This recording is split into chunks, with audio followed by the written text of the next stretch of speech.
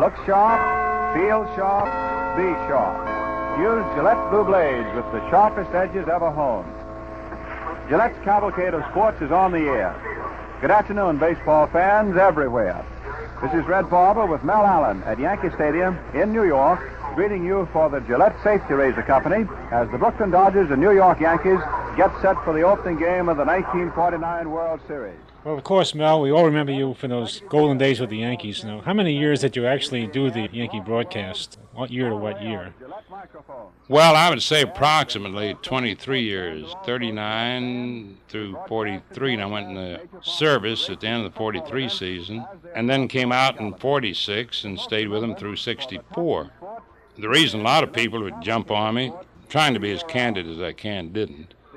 As will often happen, those who do criticize you, whether it be someone in a letter or somebody writing a column for a newspaper or somebody on the air, any critic, will be magnified because you were with a dynasty. Because from 46 through 64, the Yankees only lost the pennant in 46, in 48, in 54, and in 59. So in those 19 years, they only lost the pennant 4 times, so they won 15 times. And there was a stretch in there where they won 5 consecutive pennants and 5 consecutive world titles. Then they had another stretch where they won 4 pennants in a row. Then they had a second stretch in that series where they won 5 pennants in a row again, although they didn't win. They won something like 3 out of the 5 world titles. So that was a tremendous dynasty, and it just sort of kept building up, and even people sitting on the fence got tired of one team winning, you know, that type of thing. Or those who were against the Yankees got further against them. But instead of getting angry at the guys who did it, they got mad at me because I was broadcasting. I was the nearest person they could get to as far as the team is concerned. I had nothing to do with them winning. I didn't get one walk or one base hit or score one run or anything else. Somebody got a little more excited, but I had nothing to do with them winning or losing, for that's concerned. The Yankees won in a tremendous finish in the American League. The Dodgers won in a tremendous finish and 1 inning, you might say, in the National League. In 1939, the just-heard Mel Allen became the New York Yankees radio announcer. He was born in Birmingham, Alabama, on February 14, 1913. While attending the University of Alabama, he became the public address announcer for the Crimson Tide football team. In 1933, when radio station WBRC asked Alabama coach Frank Thomas to recommend a new play-by-play announcer, he suggested Allen. Allen graduated from the University of Alabama School of Law in 1937. Shortly after, he took a train to New York City for a week's vacation. While there, he auditioned for a staff announcer's job at CBS. CBS's top sportscaster, Ted Husing, had heard many Crimson Tide broadcasts. Allen was hired for $45 per week. When I first joined CBS, actually, working the early morning shift, I opened up the network 6 o'clock in the morning. But believe it or not, I never even knew how to make a station break when I got to the network, because all I did was do football games in college. The other fellows made the station breaks, and I didn't know anything at all about radio. And later on, they switched us over. Bert and I primarily handled the dance band shows, which was your 11 to 1 prime time, let us say. That's right. Instead of like the Tonight Show, you did dance bands in New York. Sometimes they would switch out to Chicago or San Francisco or Los Angeles, but primarily most of your great bands were playing in and around New York City. We used to get a kick out of alternating doing Benny Goodman and Tommy Dorsey, Glenn Miller. Although he was calling baseball, Allen continued to announce other shows on the network. He was CBS announcer for the Duffy's Tavern pilot, which aired on Forecast, July 30th, 1940.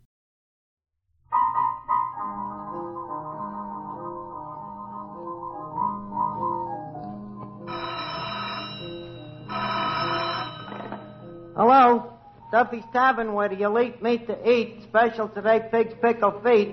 Archie speaking, Duffy ain't here. Oh, hello, Duffy. Yeah. Oh, yeah, must be 3 or 4 customers here already. You hear that, Duffy? You're in business again. Listen, Duffy, you picked out a very bad time to call up. Yeah, we're just going to go on the air for a broadcast. Now, wait a minute, Duffy. Don't get all excited. It ain't costing a cent. No, the network's doing it for prestige. Well, Now, Duffy, I can't brandy words with you now. We're just going on the air, I'm telling you. Goodbye, Duffy. I'll see you later.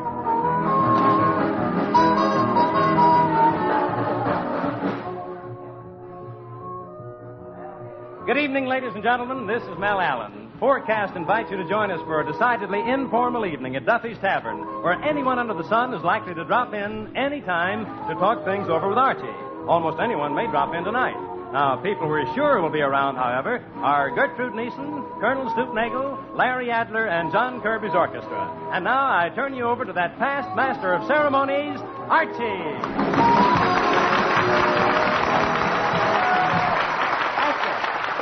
Thank you very much. Good evening, ladies and gentlemen. This is the voice of Duffy's Tavern speaking, formerly Duffy's Bar and Grill and still owned by the same proprietorship. And we take great pride in presenting them great musicians, John Kirby and his high schoolians. They offer their own version of Royal Garden Blues. You will note that in the second chorus, the piccolo player hits a note so high that it can only be heard by a dog. Mr. Kirby.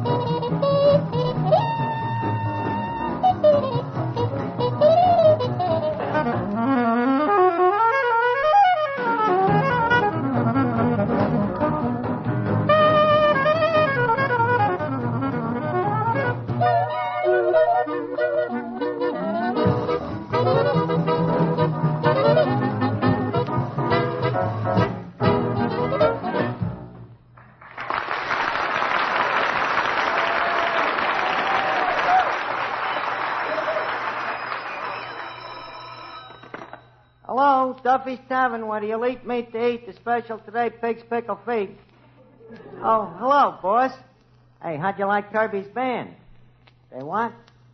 Duffy, they do not. Oh, I see what you mean. Mm-hmm. Yeah. What is it, Archie? It's Duffy, Mr. Kirby. He says he thinks your band is great. All right, Duffy, I know. I can't tell a guy that, though. You don't understand artists, Duffy. You know, they're much more insensible than you and me. You gotta tolerate them. Ah, but Duffy, you haven't liked nothing since Chauncey Olcott cracked up on Mother McCree. You're living in a graveyard full of Irish tenors. Wait a minute, Duffy. Gertrude Neeson, the new floor show just walked in. What? All right, I'll tell her. I'll speak to you later. Good evening, Miss Neeson. Hi, Archie. Say, Miss Neeson, I hate to, I hate to bury sleeping dogs, but Duffy has been complaining about you. Oh, what's old Novocaine Brain squawking about now? Well, he claims you insulted his best customer, Mr. Feldever K. Beldorf. Was you out to dinner with Beldorf last night? Yes, and I'll never go out with that crumb again. Huh? You know what happened? He asked me to go out to dinner last night, so I go with him. Well, you know how I never like a strange man to pay for my meals. Yeah, I know. So I said to him, Mr. Beldorf, I insist that this dinner should be Dutch. But he said he absolutely wouldn't hear of it. Well, that's nice. He said I had to pay for him, too. That's Beldorf, so what did you do? Oh, I did what any lady would do. I broke a plate over his head.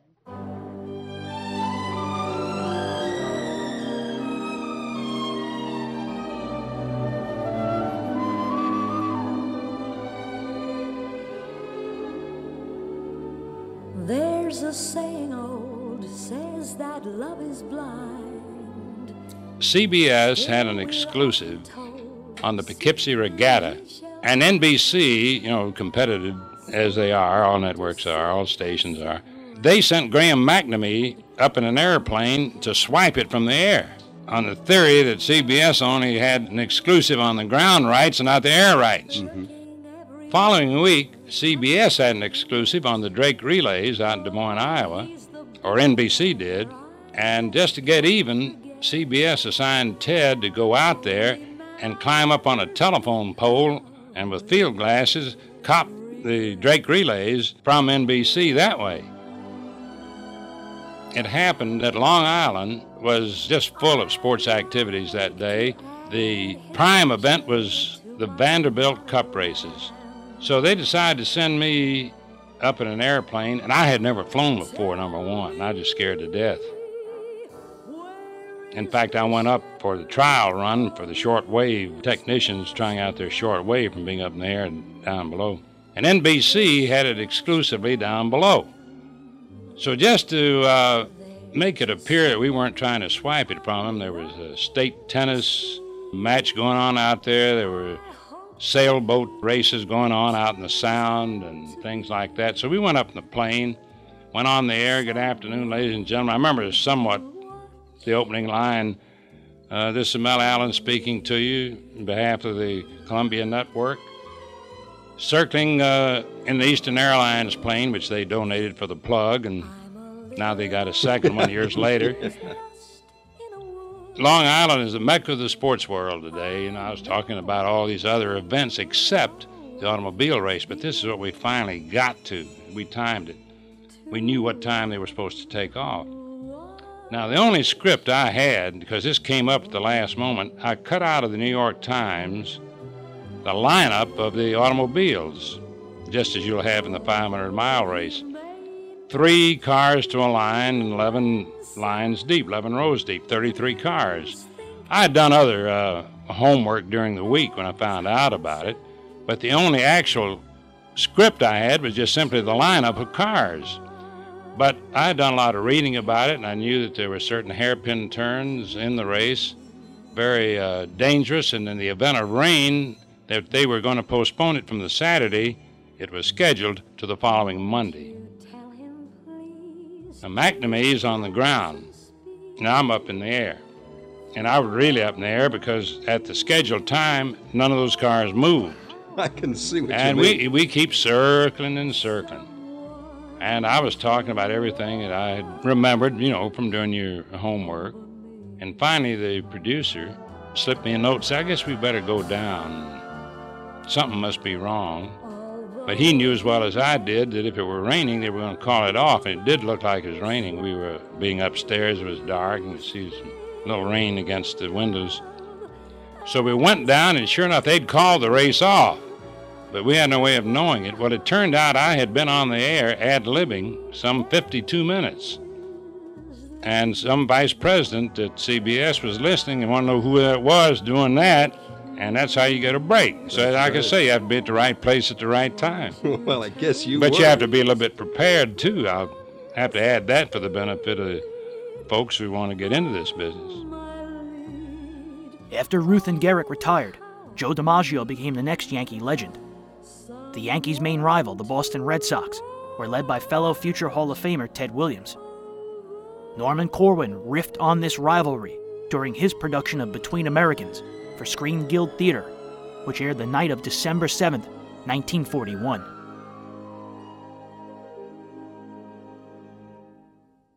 Or else it might be an argument between 2 baseball fans as to which is the better team, the Yankees or the Red Sox. Yeah, but look! The Yanks are a bunch of old men and cripples. Yeah. They won't last. I tell you, they won't last. Wait till it gets good and hot around the middle of July. Yeah. Wait till doubleheaders begin piling up. What are you talking? Listen, DiMaggio's having the best season he ever had. He's an old man, huh? Keller hitting a dozen homers. I'd like to be a cripple like that. New home run record for the club. Won't last, huh? Who's the Red Sox got as good as DiMaggio? Name one guy. Name one. I'll name 2. Ted Williams. Oh, good hitter. No getting away from that. But you say he's better than DiMaggio? Pitching. Wait a minute. Do you say...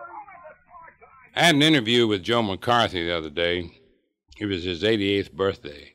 Of course, he managed the Yankees and the Red Sox after the Cubs. But having managed the Yankees and Red Sox, I had to ask him a question, and frankly, knowing Joe real well, I knew he wasn't going to answer it.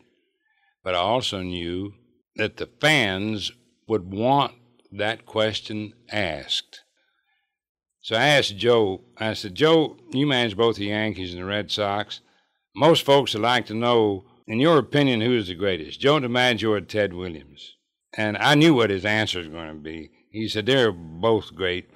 But yet I knew what his actual thoughts were. And it was proven by a poll taken on all the media and with the fans voting coast to coast about 3-4 years ago. The question was, who is the greatest living ball player, active or inactive? And the winner was Joe DiMaggio. Now, I've been with Ted Williams many times, and Ted will tell you, Jiminy Crickets, I'm not in his league, is a total ball player. DiMaggio will tell you there's no greater classic hitter that I've ever seen than Ted Williams. And it wasn't a mutual admiration society. They were giving you the honest answers. They meant it. However, that didn't mean that Joe wasn't a great hitter. Ted could hit well in the clutch, but he had an element of stubbornness to which he would agree. When they put that overshift on him, he knew he was a great hitter, and he just wanted to show him he could beat it. You just couldn't. When you put everybody over on one side and left field is wide open, there's no third baseman, all you got to do is bunt the ball down there and you can walk to first base and got a base hit. And he could have done that because he could control the bat, being a greatest hitter. He's the last hitter ever to hit over 400 in the major leagues. I'm taking nothing away from Ted. I just mean it was just on a 3-2 pitch, 8th inning, 9th inning, winning run on second base. If the pitch was 3 inches outside or 4 inches, Ted would take a walk. His theory being, if they start making you bite at pitches a little bit outside the plate, the next time it's going to be a little further and a little further until the first thing you know is making you bite at pitches a foot outside the plate or something like that. DiMaggio's philosophy was, in the same situation, the count of 3-2, if the pitch was a little outside the plate, as long as I could see the ball, meaning as long as it wasn't, he could see it well enough to realize he could get the bat on the ball, he's swinging. Because he said, I'm not being paid fourth to walk. By the same token, Joe didn't always get a hit by swinging at those kind of pitches. That's right. Both players missed 3 seasons in the mid-1940s while at war. Ted Williams missed most of 2 more during the Korean conflict.